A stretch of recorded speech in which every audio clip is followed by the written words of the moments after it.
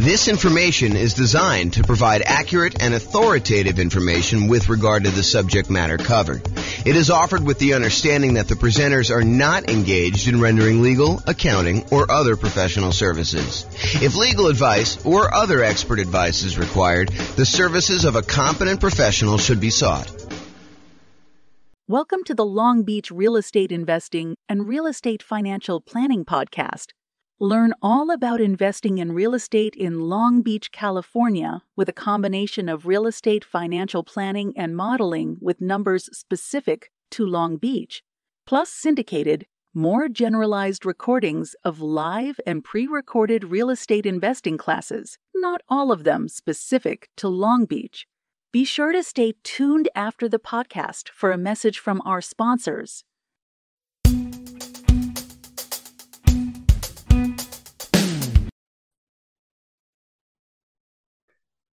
Welcome, everyone, to the Investor's Source, your source of all wealth and wisdom. I am here today. I'm Dave Goldberg, president of Investor's Source. I am honored to have with us today a friend and someone I've known for basically back to the beginning of our company about 11 years ago, James Orr. James is one of the top real estate people in all of Northern Colorado. He's been a broker for Your Castle Real Estate for many, many years, focusing now on real estate education and real estate financial advising, which is a cool thing I haven't heard of much. So welcome, James, and I want to give you a little opportunity to introduce yourself. Tell us a little bit more about your background and what you've been doing these days. Thanks, Dave. I appreciate it. I'm James Orr.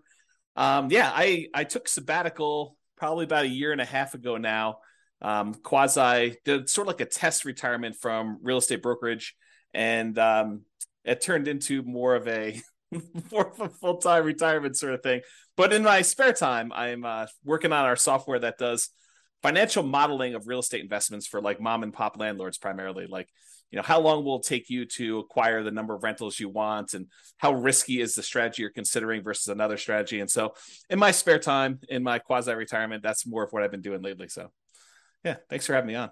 Oh, great to have you on. And I listened to one of your most recent seminars, podcasts, and just a wealth of information about different ways to invest in real estate, especially with changing market conditions. And I've always been impressed by your mastery of some of the creative ways to purchase real estate, and your real strength and analysis of deals and of portfolios. Really good stuff to have when you're an investor, to really know what you're doing and know all the numbers.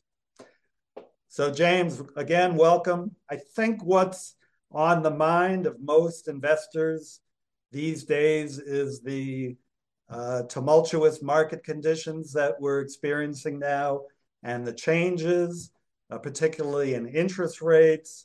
We got inflation, we got a stock market that is plunging, if you will, just never know what it's going to do.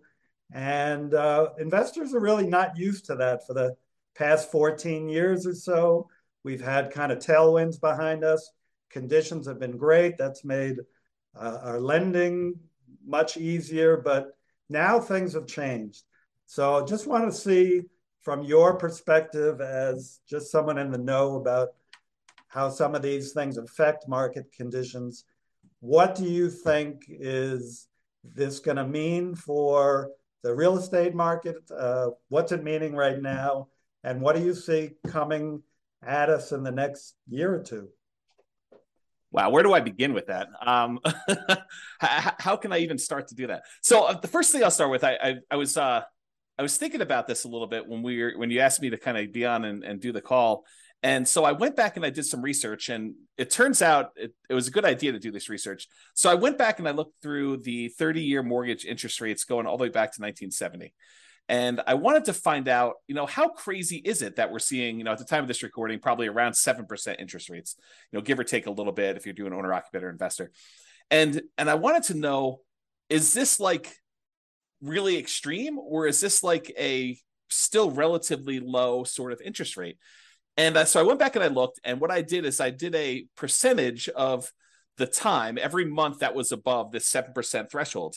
And Dave, I just guess how much percentage wise over the last 50 years, I think it's 52 years or so now, how many over the last 52 years, what percentage of the time were we above 7% as an interest rate? You have a guess?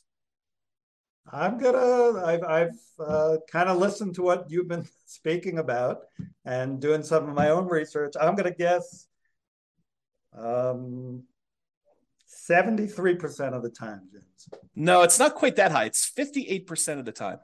Wow. Which is still, I think, a lot higher than most folks would imagine. That's They think, oh my gosh, we've been seeing 2%, 3%, 4%, 5% for the last, as you said, 14 years or so. I don't know if it's been quite that long. I think when I looked at my numbers, I guess it is 14 years. 2004, I think, is the last time approximately when we were at 7%. Of course, I'm doing this without charts in front of me. I should have had those up.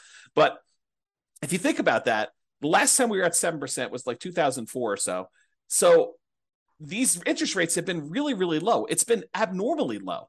And so we've been having this, I don't know, almost like opposite of a perfect storm, a perfectly beautiful day, where property prices have been going up, rents have been going up, interest rates have been going down. So even though property prices were going up, interest rates were going down, which meant for a while, properties were still on sale, even though the prices were higher than they were before. If you kind of think about what your monthly payment would be when you're buying the property, it's actually less than if you had bought the property the year before, right, which is crazy to think about. Right. And that's not normal, right? So I think now we're getting back to a more normal type of market, which I know people don't want to hear because they're like, oh, but when I was doing all my planning, I was thinking, oh, I'm going to buy a property this year and I'll save up enough so I'll be able to buy a property a year or 2 or 3 from now, and I'll be able to get this same 3 or 4% interest rate. And so when I do my out in the hot tub math of will I be able to retire by buying these rental properties here, I've been using 4% or 5% or wherever the number has been, and that turns out to not have been a good assumption. And I think right now we're seeing a market where demand is still really strong. The number of properties for sale is down, so we're seeing like a lowering of inventory. But there's enough demand in the market where we're still having buyers. It's not like it's gone away. And I think maybe the Fed will continue to raise rates in order to get this inflation out of control, under control. But it hasn't stopped everything completely. It's definitely slowed it down. It's not like it was. But the last, at least from the pandemic, and even before then, that is not normal. Like if you're trying to look at year-over-year numbers, a year-over-year comparison of, how much inventory we had compared to a year ago a year ago from now, or what interest rates were or anything like that, you should just throw all that away, because you're looking at all-time extremes on many fronts. All-time extremes for days on market, all-time extremes for low interest rates. And so you can't compare now to then and say, oh my gosh, the world is coming to an end because days on market is increased by 30%. Well, it increased by 30% from 25 days, which 25 days is crazy. I mean, a more normal market is 3 months to 6 months for a property to sell. So 90 days to 180 days. Right. So to think that, going from 25 days, now it's increased to, I'm looking at a chart. I happen to have this one up because it's just down there. I'm looking at this. We're probably at around 60 days or so for that. So even if it's doubled, that's still lower than normal. It's lower than what a typical market would say. So what was the question again, Dave? I'm off on these tangents here, but I want to make sure I answer your question directly. No, that's a good, that's kind of a good recap of a historical perspective that a lot of us are just not looking at. We're so used to, in these last few years, as you say, very unusual low interest rates, that when these rates have gone up, we think it's the end of the world, but it's actually approaching more normalcy. Yes. So the question was, with that, what is happening in the market right now? Is that causing, is it the end of the world? Is the market plunging? Is real estate, we'll get into this later, but should we all be abandoning our portfolios now and saying this is not going to work anymore? What are you seeing in the market? I don't think it's the end of the world. What I'm seeing in the market is inventory is down. Well, it's so the number of new listings is down, but we're not selling as many as quickly as we were before. So the inventory is actually increasing. And by the way, I think this is localized. So I'm talking primarily about Northern Colorado, although I think it does apply to a lot of other markets as well. But we're seeing overall fewer sellers wanting to sell. And I think that trend is going to continue. And here's why I think that trend is going to continue. If you think about all the sellers that bought properties and they locked in these ridiculously low, in retrospect, interest rates, I think the last interest rate I got was like 2.25 on a 30-year loan, which is insanely low. Now, the chance of me going out there and selling that property and losing my 2.25% interest rate is almost zero. It would take some type of extreme motivation for me to want to get rid of that interest rate, because it's almost like free money, right? If inflation is normally, I don't know, 2 to 3%, and your interest rate is 2.25, your actual interest rate is lower than what inflation is. So that's just crazy to think about. So you have all these folks that got, 2, 3, 4% interest rates, and now interest rates are at 7. So there's a significant financial penalty, a disincentive for them to go out and sell their property, go buy one that's presumably more expensive at a higher interest rate and take a double hit on that. So I think that's one of the reasons why we're seeing fewer sellers sell their properties on the market. We're seeing just a lack of new listings coming on. So I think that's one of the reasons why we're going to see that. And that I think will continue for a little while. And no one knows. Maybe the Fed chairman knows sort of what he's thinking, but I don't know. Like, no one really knows what they're going to do with interest rates. There's speculation that they're going to continue to raise rates if we see inflation still continue to be above where they're trying to get it at. And they've stated publicly that they want their interest rate to be around 2%, and it's been whatever it was, 8% or something crazy. So they need to go down quite a bit. And so one of the levers they kind of pull on in order to adjust inflation is they raise interest rates to try to slow down the economy. And that may hurt. I mean, that may really punish a lot of folks in the economy. We're seeing prices of things go out of control, which is what the inflation is measuring and how they're trying to get it under control. But they're really trying to push those rates up in order to get inflation under control and get the economy there. But that may slow down things quite a bit. So all the buyers that were struggling, affordability is at like all-time lows. We're seeing prices go up really, really high over the last few years. And now with a combination of those and the really high interest rates, affordability, which is a measure of both those things, it's basically how affordable is a property based on the current price and the current interest rates that they can get on those. So affordability is like way, way down. And so you have a lot of folks that are priced out of buying houses, and they're really struggling to do that. So you take a big pool of the market that you used to have there, and you kind of pull that aside. Now, one of the things that is helping us is, unlike the 2007, 2008 sort of period where it was really, really easy, the availability of financing was at like all-time highs. We were trying to like encourage the economy by allowing almost anybody who wanted to get a mortgage to get a mortgage. So that was way up. It has not gone up. So this is very different than 2007, 2008. The availability of mortgages is really, really low right now. A very safe place to be for making loans. But I don't know, you've got these kind of factors of sellers not wanting to sell, so fewer properties available for sale, but you still have some demand for people who want to go buy properties, except they're kind of forced to do it at these high prices and these really high interest rates, which hurts a little bit to be able to do that. I don't think you're going to see a lot of motivated sellers, at least in the short term. And one of the reasons why I think that is you've got all these folks that they bought 1 year, 2 year, 3 years ago, and property prices have gone up 5, 10, 15, 20% in that really short amount of time. So even if they're motivated, they could go out and sell their property with a real estate agent and be out of it without having to be upside down or any type of really crazy motivation. So I don't think we're going to see a lot of motivated sellers in the short term, at least. That may change. I mean, who knows? Do I think prices are going to go down? Maybe. I mean, is it unreasonable that if you've had a roller coaster going up like really, really fast and gaining 5, 10, 15, 20, 25% in value over the last few years, that it kind of overshoots a little bit and it kind of has to come back down a little bit? Yeah. Do I think they're going to go down really, really low? No. And I think part of the reason why is inflation. If you think about what it costs to build a house, all the materials that go into it, the plywood, the sinks, the light fixtures, the windows, all those have significantly gone up in cost. And so there's a semi-hard floor as to how low prices can go based on what it costs to rebuild that property. And so I think we're going to see prices. I should also say, to start this off, and I probably should have started with this, I have no idea what the future holds. I am horrible at predictions. Yeah. I don't know. I don't have a crystal ball. I can't tell you what's going to happen. And I think the real answer to this is you should be thinking more than short term. I think if you give a long enough time horizon, I think everything looks like it's smoothed out, right? Like you see a little up and down in the marketplace. I think overall, over a very long period of time, real estate tends to keep pace with inflation. And so if you think about that, slow and steady over a very long period of time, real estate tends to go up in value. And so if you think about it in terms of a much longer perspective, I think that's reasonable expectation. Now, do you ask me what's going to happen in a year or two? I don't know, Dave. I really don't. I can't predict what's going to happen. If the Fed keeps seeing inflation being really high, I think they're going to keep raising rates. And if you're wondering how high it can go, it's been the 18. That was in the 80s, 40 years ago. Right. Doesn't seem unrealistic. Right. If they really need to get things under control for it to keep going up until we scream, okay, uncle, we're gonna stop inflating prices and have it be a little bit more normal. So yeah, very good. Yep, great points there.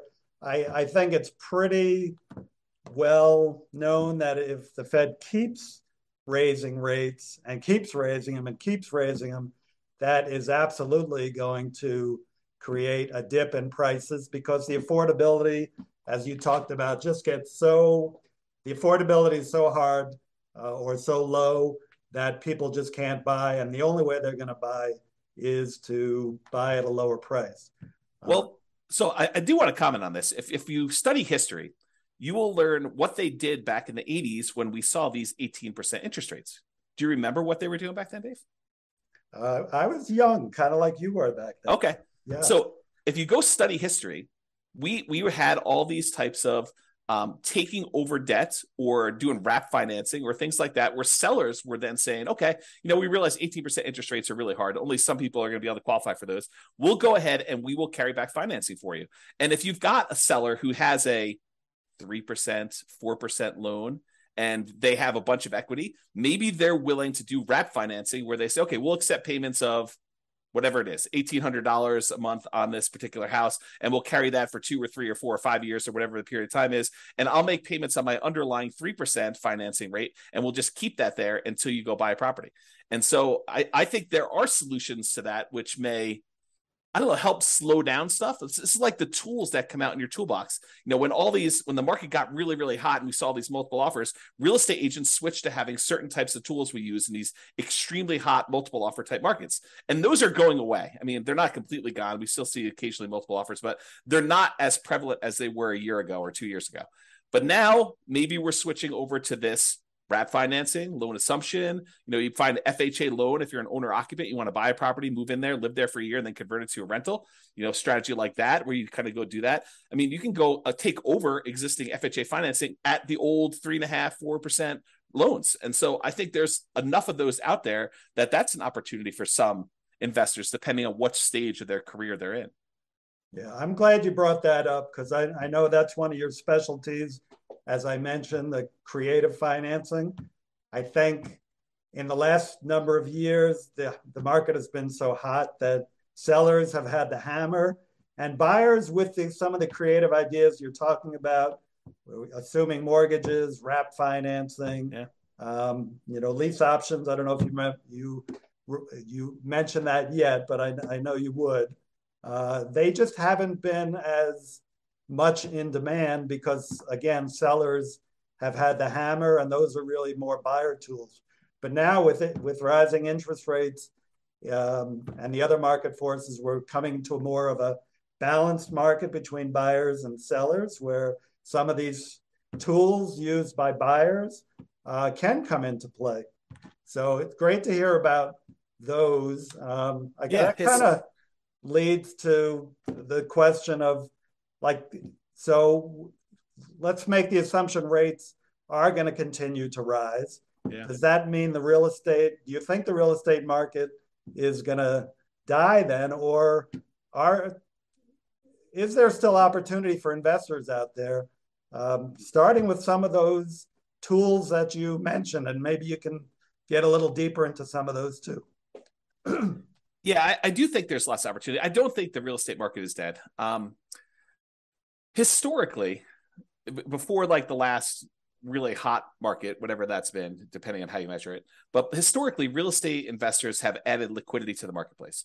So if you think about a seller that has had a hard time selling, it's typically the real estate investor that comes in, solves whatever problem that particular seller is facing, whether it's the property needs repairs before they can actually sell it retail and get a loan from a traditional retail buyer, or they need to sell very, very quickly, and so there's not enough time for them to do it. But like all the problems the seller has typically had, historically, what a real estate investor has done is they've come in and they've added liquidity to the marketplace and solutions to those particular problems.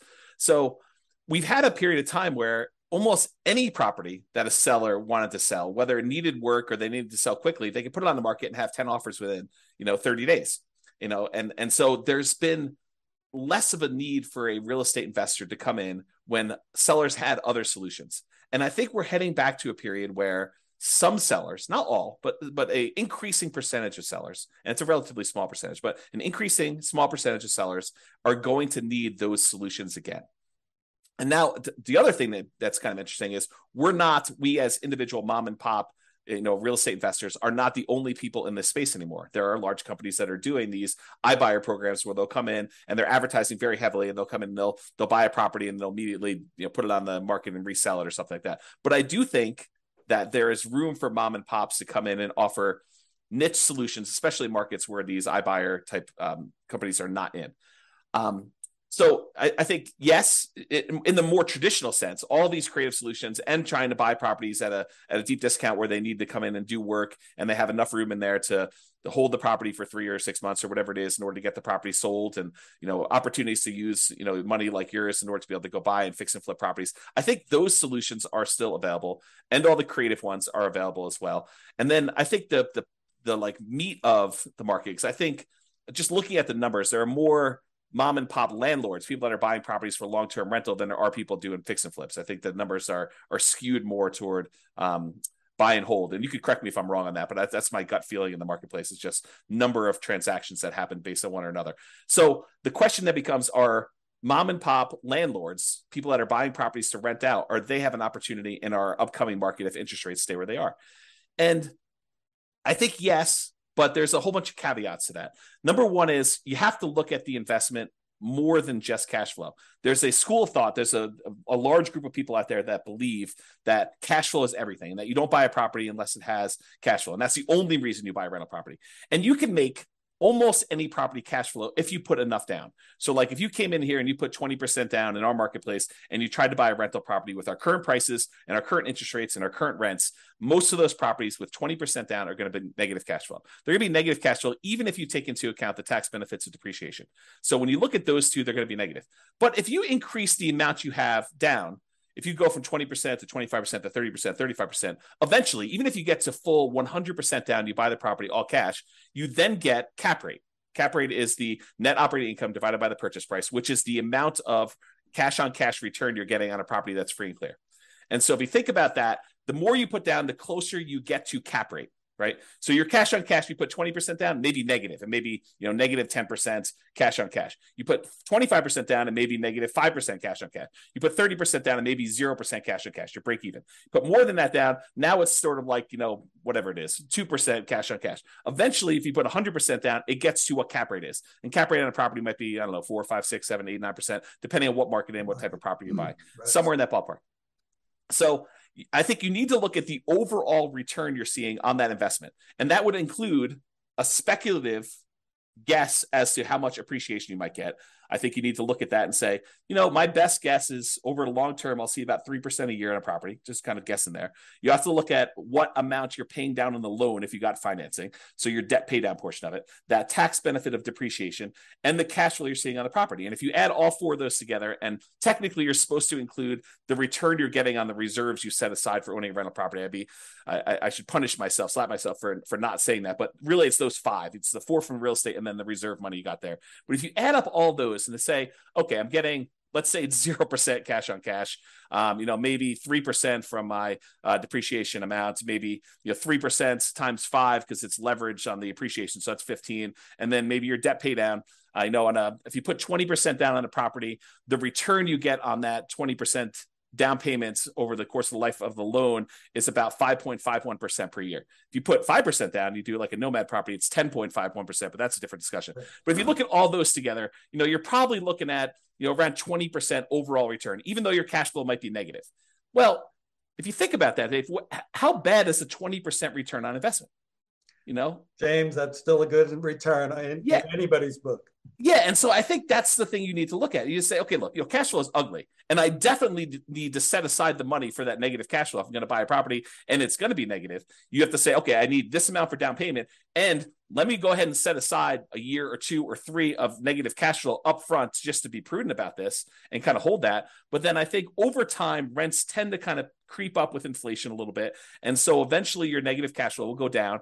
And maybe a year, 2, 3, 4, 5 years from now, you'll have break-even cash flow or positive cash flow, and then the investment characteristics look different. But even during that time when you have negative cash flow, the overall return is probably pushing 20%. And you have to run the numbers to find out what this means.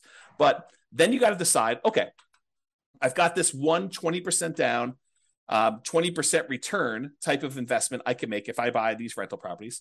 What else is out there that I could invest in? Well, I could do stocks, I could do crypto, I could invest in your fund, I could do all these different things in order to get a return on my money. Of those, and the risk measure of those, because each one has its own different risk characteristics. Investing in stocks is very different. Investing in bonds versus savings versus CDs versus your fund versus real estate. All of those have different just risk characteristics. And so you say, for the amount of risk I'm willing to take and the return I'm willing to get, which one of these makes sense? And I think for a lot of folks, real estate still makes really good sense to do over the long term. If you tell me I'm buying it and I'm getting out in 6 months, I don't know. I mean, unless you're going in there and adding value by doing some type of fix and flip, or you're adding some type of value to the property. If you're just doing it to speculate in the market, probably not, especially since the cost to get, especially out of the investment, tend to be pretty significant in real estate compared to other investments. But I think you look at that and you think, where else can I get this return? And is that a worthwhile risk to return kind of trade-off for me to make? And I think for a lot of folks, it is acceptable. Awesome. Of course, my fund is number one, but real estate is a close second. Actually, I've invested in both and done very well in both. Just want, I think just to kind of summarize what you said, and you gave us some great information there. It's just, it might be a tough time now to buying is a little bit, you're going to pay a little bit more, your cash flow may not be even positive in properties you're going to pick up. But historically, and as you said, historically, we're really not that much higher now with rates than we have been in the past. The greatest builder of wealth has always been real estate and should continue to be. You still got to buy very intelligently and hold for the long term, but real estate can still be a great investment over time. Dave, I want to add one more thing to this discussion if we can. So I did a podcast episode. It's probably like 2 weeks ago now. And one of the questions that came up was, with interest rates at 7% and having this negative cash flow with a reasonable 20% or so down payment, is it better for me to go ahead and save up money to buy properties free and clear, where I get rid of the kind of like the interest rate component of this, where I have negative cash flow, or it's ugly to have this negative cash flow on a property? And so I went and I did some analysis, and for just this one kind of sample case, it's a reasonable person saving 15% of their income. I figured out how long it would take them if they saved up 20% down. I did 15%, 20%, and 25% down. But for the 20% down number, I had them save up 20% down, buy a rental property, save up another 20% down, buy another rental property. And I figured out how long it would take them to be financially independent.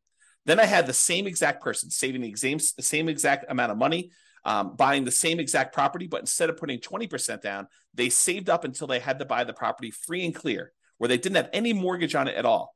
And so the question I have for you is, how much longer did it take the person who is saving up to buy properties free and clear to be financially independent as the person who is putting 20% down and buying leverage rentals? What do you think the difference in time it took was? I'm going to guess 1 year, James. Oh, so you must have seen my presentation. I did. It's so surprising to people when I tell them. I was blown away by that. Right. It's so I'll say it out loud so that everyone can be very clear of what we just said. The person who saved up 20% down, bought a rental property, then waited until they had another 20% down, bought their next rental property, and they kept buying those rental properties as quickly as they could until they got up to 10 rentals. And then how long did it take them to get to the point where they had enough money coming in to be financially independent versus the person who saved up and bought the property free and clear with no loan at all. And it took them like 20 something years to buy their first property to be free and clear. And then the next one was much, much faster because they had a lot of extra savings from that one rental property. But it only took them 1 year more to be financially independent than somebody who is buying the rental properties and buying them with 20% down. And I think that blows people's minds. So if somebody is out there thinking, it's really hard for me to pull the trigger in this market, just save money. Invest in something else, invest in your fund or invest in stocks or whatever makes sense for you in the meantime, while you're waiting to save up your money. And then when you're ready to buy a rental, whether that's buying a property that's free and clear or buying a property with 50% down where now it does cash flow, or 30% down, or whatever the numbers make sense. But don't stress out. It's not that much longer for you to be financially independent if you take your time and you save up and you buy these properties free and clear. And the risk dynamics of a free and clear portfolio, very different than the risk dynamics of someone putting 5% down or 20% down or 25% down and buying rental properties. So a lot of good points there for people think highly leveraging is the way to go. And I'm not going to poo-poo that because I did that, but I've also done the strategy of buying and paying down properties and having them free and clear. And that for me and other investors I know has worked really well, getting properties paid off. Yeah. So looking to wrap up now, I think, again, what's on the mind of a lot of investors, James, is like, how is what's happening now different than what happened in 2007, 2008? How would you describe what's different? I mean, you started explaining that already, that, conditions are different now, but maybe you can wrap up with that. Do you think we're heading into another 2008 or are things different now that we're not going to see a crash and maybe more of just a leveling out of the market? Yeah, so I can't predict whether or not we're going to see a crash or a leveling out. I really don't know. And I would have thought, if you had asked me, like right when the pandemic was hitting, what was going to happen in the real estate market, I would not have predicted it's going to go up, whatever it is, 30% in 3 years or something like that. I would not have thought that at all. And so my prediction skills are very lacking. I will tell you, looking at the numbers, the real estate market is very different than it was in 2007, 2008.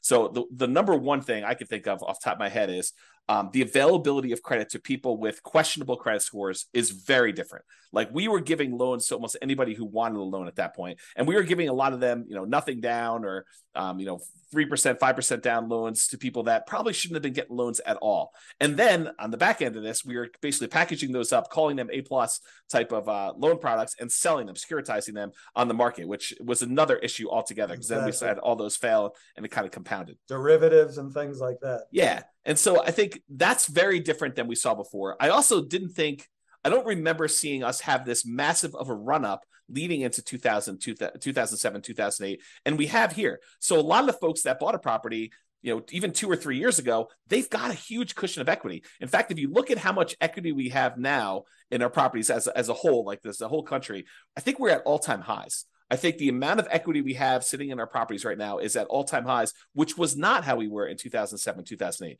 And so the question then becomes, well, how does, having our credit criteria, the availability of credit to people, be really, really low and have really good underwriting standards for those that are trying to get loans? So that's a much safer position than we were, that many years ago. And the fact that a lot of people that were motivated to sell before, that, if they needed to sell, they probably could still sell and actually break even or come out of it with a little bit of profit in it, that they'd still have this or be able to borrow against it if they need to kind of hold on to some stuff.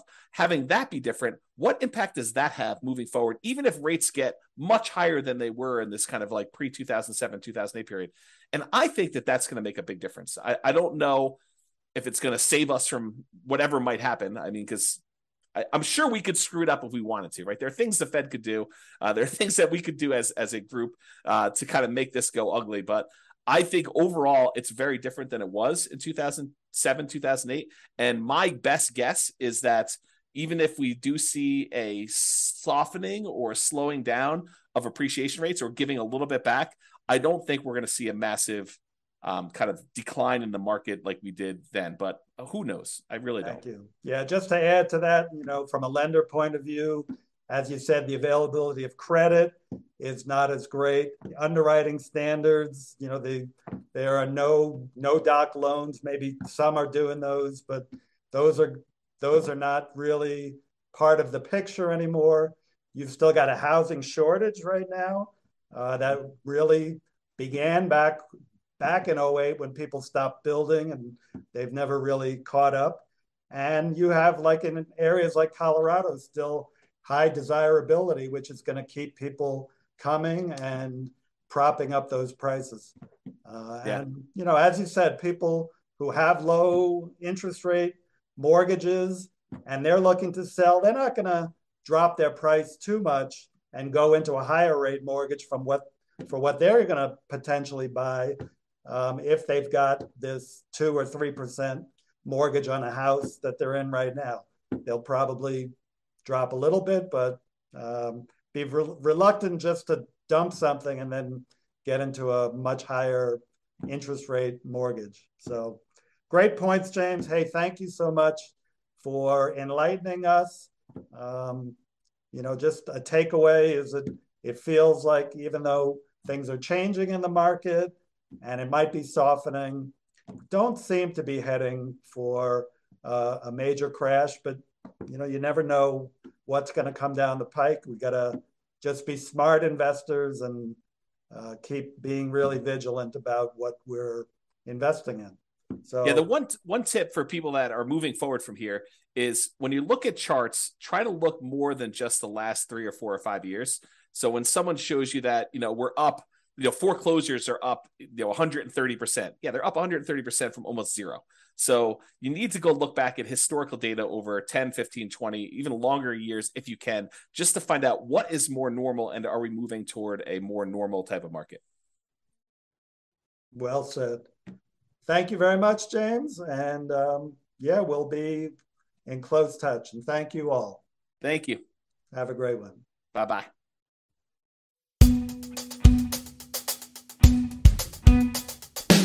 With home prices up, mortgage interest rates up, and rents up, but not quite enough to counteract the higher prices and interest rates. Cash flow on rental properties in Long Beach is harder than ever. Book a call with the Real Estate Financial Planner to apply our proprietary 88 strategies to improve cash flow on your rentals. See the show notes for a link to schedule your call and improve your cash flow today. If you're a real estate agent, lender, or professional in Long Beach that wants to help our real estate investor listeners, consider reaching out to learn about collaboration opportunities with this podcast. We'd love to add more value to our listeners by having you assist our investors buy, sell, and finance their real estate investments. See the show notes to schedule a call to discuss collaboration opportunities